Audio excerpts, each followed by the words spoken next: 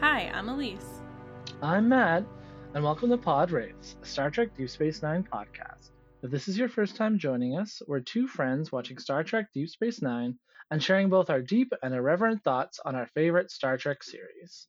This week, we're talking about Season 4, Episode 7, Starship Down, teleplayed by David Mack and John J. Ordover, and directed by Alexander Singer. This episode aired on November 13th, 1995. This week on Deep Space Nine, Sisko defends a Karama ship when it's attacked by the Jem'Hadar. Meanwhile, Quark and the Karama trade minister argue about the value of dishonesty in trading and have to work together to disarm a Jem'Hadar torpedo. So, Elise, we will start this as we start as we usually start our episodes. Did you or did you not remember this episode of Star Trek Deep Space Nine? The only thing I remembered about this episode was that James Cromwell is in his alien makeup, but I don't remember. I didn't remember the plot. If you had asked me what episode of Deep Space Nine James Cromwell was in, I would not have been able to answer you. He has such a distinctive voice too, Yes. that it's quite, even before the credits, it's quite apparent. I feel like there's Cromwell. I feel like there's a James Cromwell renaissance that's kind of happening right now. Maybe it's in my mind only, but I just want to say I've loved him forever. So yes, I'm pulling I loved him before it was cool. I'm just throwing that out there. And also I've never seen Babe, so it's not about Babe. I know for a lot of people it's about the movie Babe. Well, you were just a little too old, a little too cool for school I was too cool. And when Babe was having a moment. And I tried to watch it last year, and I got 10 minutes in, and I was like, this is not for me. Well, I just real quick.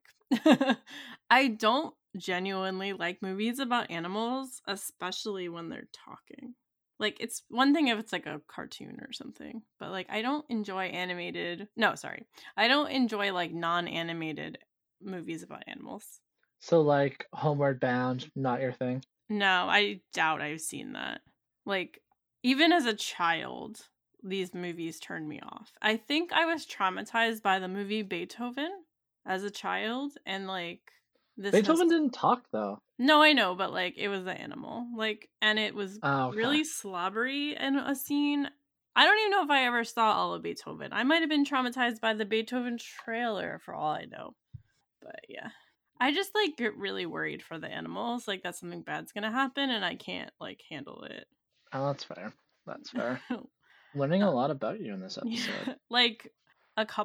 One more story about this. A couple years ago, Tessa and I decided to watch the Aristocats, and I literally made her promise to me that there was no animal peril in it, and that one was animated. So yeah, I'm a little bit anxious about animals. Love James Cromwell. You know what they say though, right? What do they say? Everybody wants to be a cat because the cat's the only cat who knows where it's at. I didn't know they said that. Yeah. Well, maybe you need to rewatch the Aristocats. All right. So just a little bit of housekeeping before we proceed. I am not at home. So if my audio inevitably sounds janky, it's because I'm in British Columbia. But I should be back at home the next time we record. So. I think it's really funny that you phrased it that way. British Columbia doesn't have proper sound. It's not the fact that you're just not at home. You're in British Columbia, they no one has good sound. Well, I mean, in Vancouver, I'm sure they do. But yeah. They don't have any microphones. I just didn't want to bring my good mic and everything. No, I don't blame you. You know. I support you, obviously. That's good. I appreciate that. So, Star Trek. Star Trek. Was this the first time that we saw Quark on the Defiant? I don't remember him being there before. So this might be the longest and most continued we've seen Quark on the Defiant for the whole episode. I'm pretty sure he's technically been on maybe I want to say he was on, and listeners, if I'm wrong, please contact us. But I want to say he was in the Search for a bit, the two-parter that started season 3, because the Ferengi had already started trading with, folks within the Dominion. And when they went looking for the Right. founders, he was on there for a bit. And like, remember, Cisco had the Negus scepter, and then as soon as they Yes. like got introduced, Yes. Yes, Quark yes, like yes. got a shuttle home or something like that. So Yes, I do I remember. As soon as you said Cisco had the Negus's like thing, I was like, oh yeah, yeah. Now I remember the scepter. so I think for all intents and purposes, we're both right. Where it's like, is it technically the first time? I love when No. we're Is it both. like, I love when we're both right. but in the spirit of your question, yes. Cool. Before this episode, it didn't occur to me that the Defiant wasn't made for like entering atmospheres, even though it really does make sense because it normally stays in space. Yeah, it's the different type of like pressure and like things like Yeah. that, right? Like it's, and I I just mean it's one of those things too. Sorry, it's No, just no, it's no, kind you're of like fine. the size of it's kind of like the size of the island on Lost, Right. where it's like how big is the island? It's as big as the plot, or as small as the plot needs it to be. So Right. I think, in terms of like, can star certain starships do this, and can certain starships do this and certain starships do that? Yes, based on the plot, right? Like, I'm thinking about, there's that, the intro of Star Trek Into Darkness, where the Mhm. Enterprise is underwater, right? I It's don't like, even oh, the remember Enterprise can. that. I feel like I've like memory hold that movie intentionally. I mean, don't tell that to Lozzie, because I'm as you going to know, tell him. I'm just thinking about when they go to space in Fast and Furious 9 or whatever, or Fast 9, and how like they did it in Fast 9, so like the Defiant can do it too. the last Fast movie I saw was Tokyo Drift, Oh and my it came out on god. DVD. So I'm a little behind in that You are series. like really behind because 5, 6, and 7 are freaking amazing. You need to watch those. So Oof. I'm getting around to it No, you don't have at to do some anything. point. It's fine. You're not missing Well, I'm not much. also talking now that we're like, because we're like getting off topic or whatever. Speaking of animals, I haven't seen any of the John Wicks yet Oh, yeah, those are because, great. yeah, You because should the whole watch. premise of the first one, I don't Yeah. want to see the dog die. I think that you can probably find out online like what minutes you can skip for that. But if you're I just going want to to see Theon kill a dog. I don't want to see Theon Greyjoy kill a dog. No, that's completely valid and fair. What I'm trying to tell you is that the John Wick movies, like I would watch those before the Fast and the Furious movies. Like I like them more. But Got it. but I also don't think the plot really even matters in them. They're just like they look really cool. Yeah. One thing that I really, speaking of, the defiance and atmospheres and, all the pressure and, Mhm. things not working or whatever, this episode really had like submarine vibes to me, like Mm. submarine combat, submarine warfare, because the idea of the pressure and like, the figuring out, the torpedoes and angles, and like they're even talking about how, what the depth things are at in the Yeah, yeah, like yeah, yeah. in the gas giants, and it's like, oh, we can't go this deep, but we can go this deep, and Yeah. blah blah blah. It was very like, I don't know, it wasn't exactly Hunt for Red October, Yeah. but just that sense of like claustrophobia and Oh, stuff like that. It totally. kind of gave me Cuz those it was vibes. really dark and like cloudy the episode in a Yeah. way that would definitely add to that. I actually got vibes relating to The Last Jedi a little bit, not from Oh, like okay. not from like the plot as much as like them kind of like trying to get away from the Jem'Hadar, but also like not that they didn't have like means to really get away. Um Yeah. and so like from that perspective, it made me think of like them trying to like get away from the Star Destroyer. Yeah. Nope. That makes sense. Totally follow But if they you did a there. Holdo maneuver with, I said remover by accident, maneuver with the Defiant, I think the Defiant would have just like, I mean, obviously, it wouldn't have been good, but yeah. One thing I noticed in this episode that felt different than other ones, was there a lot of like departmental employees that were happening, like around doing different jobs. Like faces we see very rarely. Like we saw O'Brien's whole team basically. And I really enjoyed like seeing the different teams like work together. Yeah, yeah, it's like not kind of. It's like very much at times it's like a examination of like leadership from like a management perspective or managing teams or that sort of vibe, right? Because it's like you have, Worf's whole arc in this episode, with some of the other staff and O'Brien and even the ways in which, and I mean, we'll get more into this later, but that idea of how Cisco and Kira relate or don't relate to each other in terms of like their working relationship and like the boundaries that they have existing in their relationship being more strictly professional as opposed to it kind of bleeding over like with some of like Dax or some of the other staff into other senior staff into like the personal and things like that. So Right. It is interesting to see. There was a lot of like interpersonal things happening in this episode, in a way that I enjoyed. Just like seeing how different personalities mesh.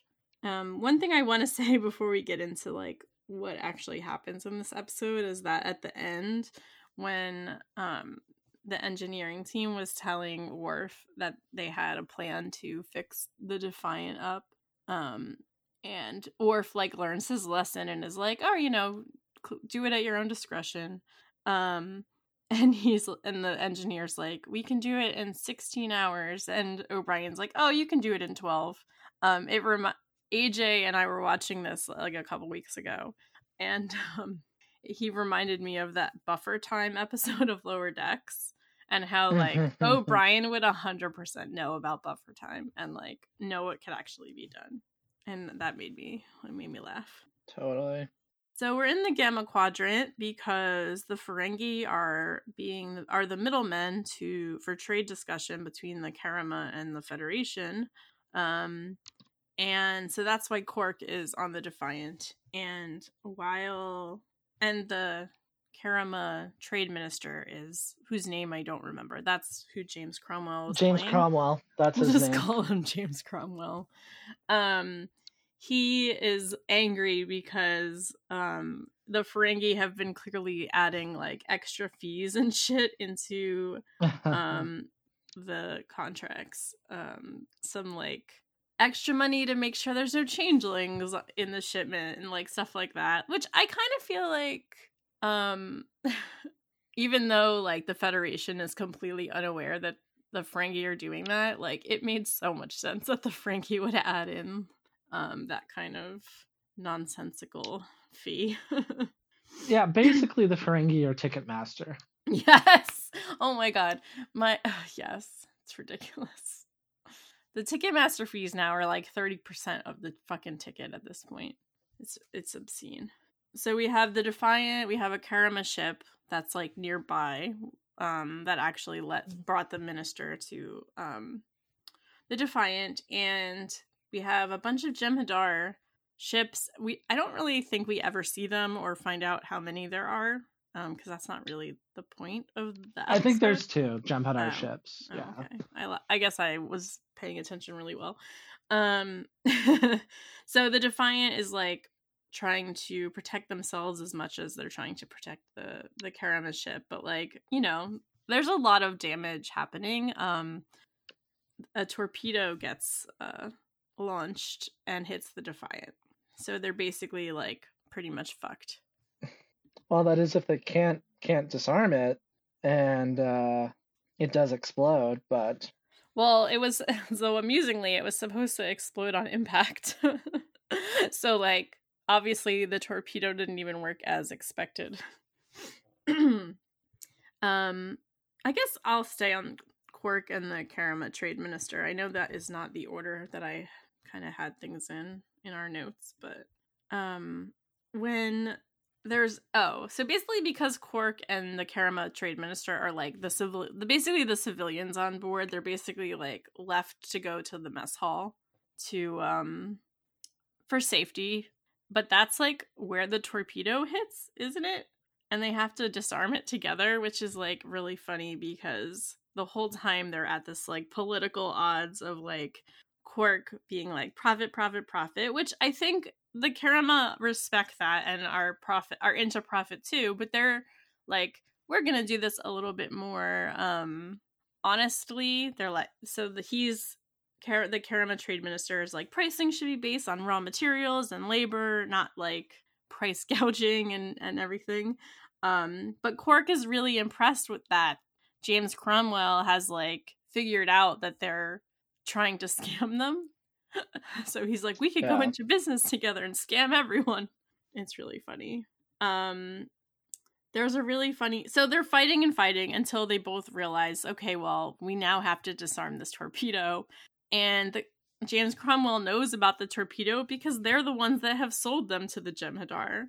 That's another bit where it kind of felt like The Last Jedi-ish. Like people selling weapons to the bad guys and the good guys, I guess. I really enjoyed the like bickering between these two characters, and especially the James Cromwell being so amused that Quark was like, I thought you didn't give them sell like, I forget his exact words, but basically he says like, I thought you didn't sell things that like were subpar or whatever because the torpedo didn't explode on impact. And so James Cromwell makes that joke about like, oh, I guess I should give them a refund or whatever. But like just their whole like vibe, it was really funny for me. I think they'll. I don't. I mean, I don't think we see this guy again. But like, clearly, he and Quark are now frenemies. They definitely like come to an understanding for sure. Yes. So because of the damage that is on Deep Space Nine on the Defiant, the comms are not working, and so communication has basically halted between engineering and the bridge and like other people. Like nothing's working. Jadzia almost dies because she's like in an area of the Defiant that like needs to be closed off because it has been damaged. And our buddy Julian is told by Cisco to close the bulkhead so that they can like secure that deck. And he's like, but Jadzia's in there, and Cisco's like, we need to do this. Like Cisco is like in his prime, like, you know, the good of the many outweigh the good of the few. Like, I'm gonna be in charge, and I'm sorry, but like we have to risk that Jadzia's life for the rest of us. And Julian's like, yeah, I'm not gonna do that. So he defies orders and he does rescue Jadzia, thankfully. But I really enjoyed that the way the episode worked was like they kept just kind of going back and forth between all the different groups of people that were together. Worf was on the bridge with Kira and Cisco. Cisco gets injured, so Worf's like, "Oh, I'll go to engineering if it's going to work down there. Maybe I'll run the ship from engineering." So you have like O'Brien and Worf with all the engineering crew. You have Kira and Cisco on the bridge, and then you have Jadzia and Julian in what looks like a tiny closet or whatever it was. And Julian and Jadzia are having this like really nice heart to heart that reminds me of all the things we've been talking about for the last like while about how it's so nice that he's not like obsessed with her anymore and they're actually friends that have gotten to know each other. She basically says this to him, and it's just really nice. I found it really satisfying. It makes text what we've been like reading in terms of like the subtext and like the state of their relationship, and the part of that kind of I thought was amusing is Julian at one part admits that he has fanfic brain, and when he was still like chasing her, he had like a sort of, oh no, we're stuck together now, we have to fall in love sort of like fantasy. He basically had a close proximity fantasy about Jadzia. Yeah, there we go. Thank you. I'm here to name all the tropes. Yeah, that was really funny. And because they're friends now, she actually like was amused by that when I think if he had told her I think let me rephrase that. I think Jadzia is really cool and she would have been like fine with it anyway. And especially since if he had said that to her earlier, the writers would have made it like she was fine with it because they didn't know what they were doing with her at first. But because they actually have a friendship, she can look back on that and be like, okay, I know him now. Like, I know he's not actually like a creep. Um, Yeah. and it was just really nice. Like, obviously they're huddling together for warmth, and she's not doing so great. But yeah, it was just really nice. And he basically now they can joke about it in a way, which I Yeah. like. Like she was like, just don't chase me again. And he's like, well, now that I know you liked it, I don't have to. And it was just like really cute and like, okay, we're friends now and we're going to make fun of Julian acting like that in the past. And that makes me really happy. Yeah. No, it was like the smallest part or portion of like the episode, but Yeah. it was good. I think it was my favorite bit of the episode. Besides Quark and James Cromwell bickering with each other. On the other hand, we have Worf, who's taking command of the ship from engineering, but like he doesn't really know how to talk to the engineers. And O'Brien has to remind him, like, these are engineers. They didn't go to Starfleet Academy. Like, I don't think I realized that. Um, like, I guess I don't know how the engineers get hired if they weren't at Starfleet Academy. Yeah, well, they're not commissioned officers. They're like O'Brien. They're like non-coms, right? So they just like enlist, or else they like sign up and then you Got it. know have like probably some form of kind of like basic training or whatever like that. But it's like they didn't go to West Point. They're just Right. went to basic training and got you know just Okay. joined the military. They didn't like graduate as Okay. officers. That really did actually help me a lot. Thank you. But like I think it's ultimately like Worf has a very like authoritarian like do it because I'm the boss like Oh, leadership totally. style in this episode. This was all about Worf's leadership style. I just didn't Yeah. understand. Like, No, no, no, no. yeah, it makes sense now. No, that totally makes sense. So hi Brody. Hi Brody. No, I only brought up that like because I think that's just Worf's leadership style generally. Because Yeah. when he's talking to the ensign, like the who has gone through Starfleet Academy, he's the same way, and she's like put off by it when he's like, these results for these drills suck, do it again, right? And so Yes. like the Yeah, towards the lesson beginning. that Worf learns is it's more of kind of like this idea of like situational awareness, and like if you want to support your teams to like achieve the mutual outcomes, it's like like Miles says, you got to kind of loosen the reins a bit. You just have to that kind of situational awareness that not everyone's going to respond to just because I say so, like being ridden that hard all the time, right? So Yeah, and there's nothing wrong with not reacting that way. Like, it's, there's no right and wrong here. It's just per, like, the situation. Or you should act per the situation, not, always be shouting it, do this, do that, and not always be, like, loosey goosey as well. I don't know why I just said loosey goosey, don't tell anyone. The last pairing we have is during the torpedo attack, Cisco basically gets like knocked in the head. So he's bleeding, and sorry, I just hit my desk. He's bleeding, and he's like somewhat, he's like not, he's like borderline unconscious. This is about when Worf leaves to go to engineering because the bridge is basically dead, and so Kira stays with him and has to keep him awake because he definitely has a concussion, and if he passes out, he might go into a coma. Prior to them leaving on the Defiant, we find out from a conversation Kira and Dax are having, that it's Hamara. I don't remember if I am pronouncing that correct, but it's the anniversary of the emissary's arrival. So, obviously the emissary is Benjamin Sisko, and the Bajorans have a fast and they have a festival, and Kira is really sad to miss all of it because of this mission they're going on.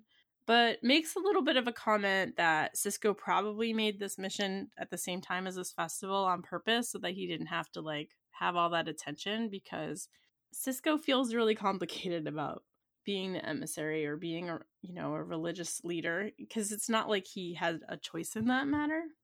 Yeah. um so this whole scene to me is about how Kira has a hard time separating Cisco the emissary from Cisco her boss, from Cisco who could be her friend because they work together, and you know, Dax and Cisco are friendly. Cisco is friendly with everyone, really. I think we see him chatting with O'Brien. We see him chatting with Julian. You know, he has these relationships, and so Kira feels she doesn't have that with him because she looks at him a certain way.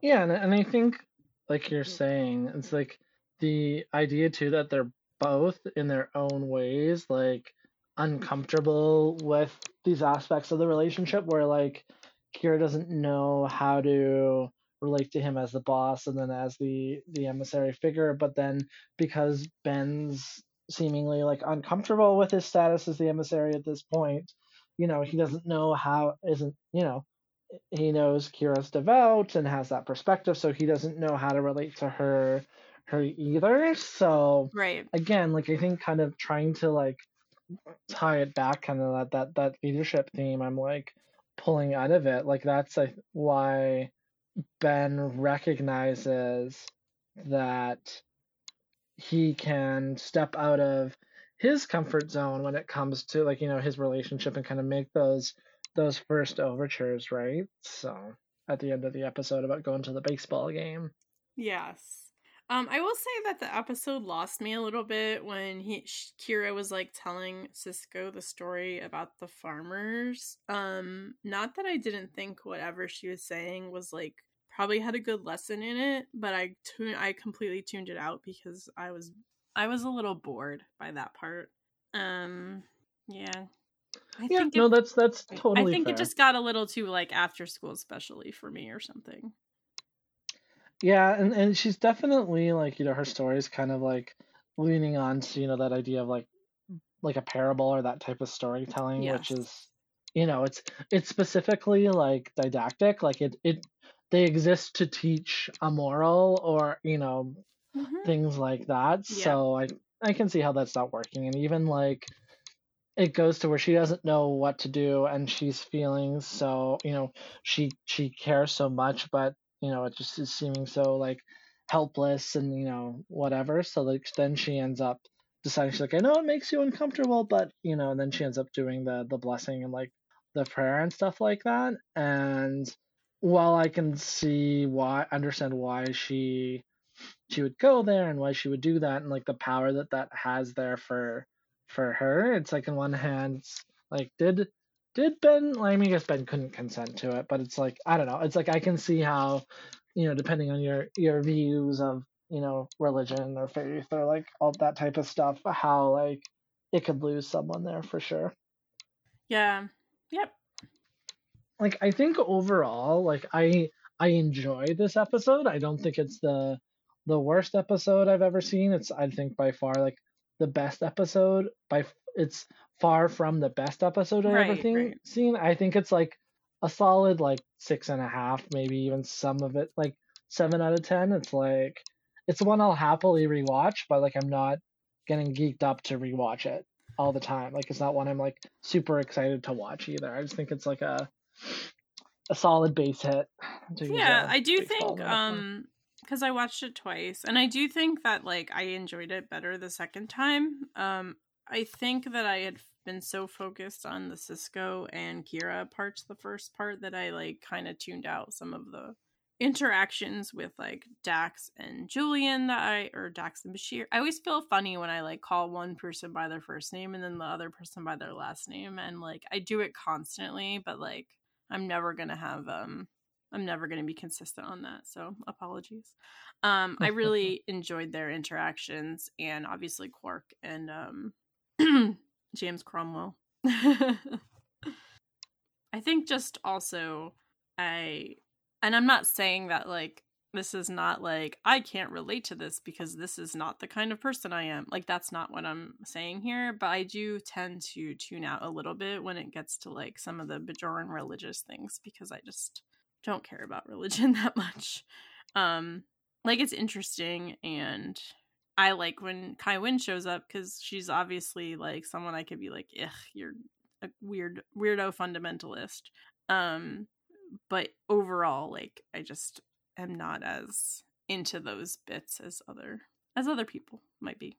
The episode kind of wraps up quickly. They were able to destroy the Jem'Hadar ships, and the Karama ship's not doing so great, but I don't think anyone really was too injured on that ship, and they brought them back to Deep Space Nine. This was Right. kind of the first episode where Worf was really in command, even though Sisko was like around. I know this happens at some point, and I mean it might be a spoiler for later, but like isn't Worf usually in command of the Defiant? I don't know if that's like official yet, but I feel like it is soon, if not already.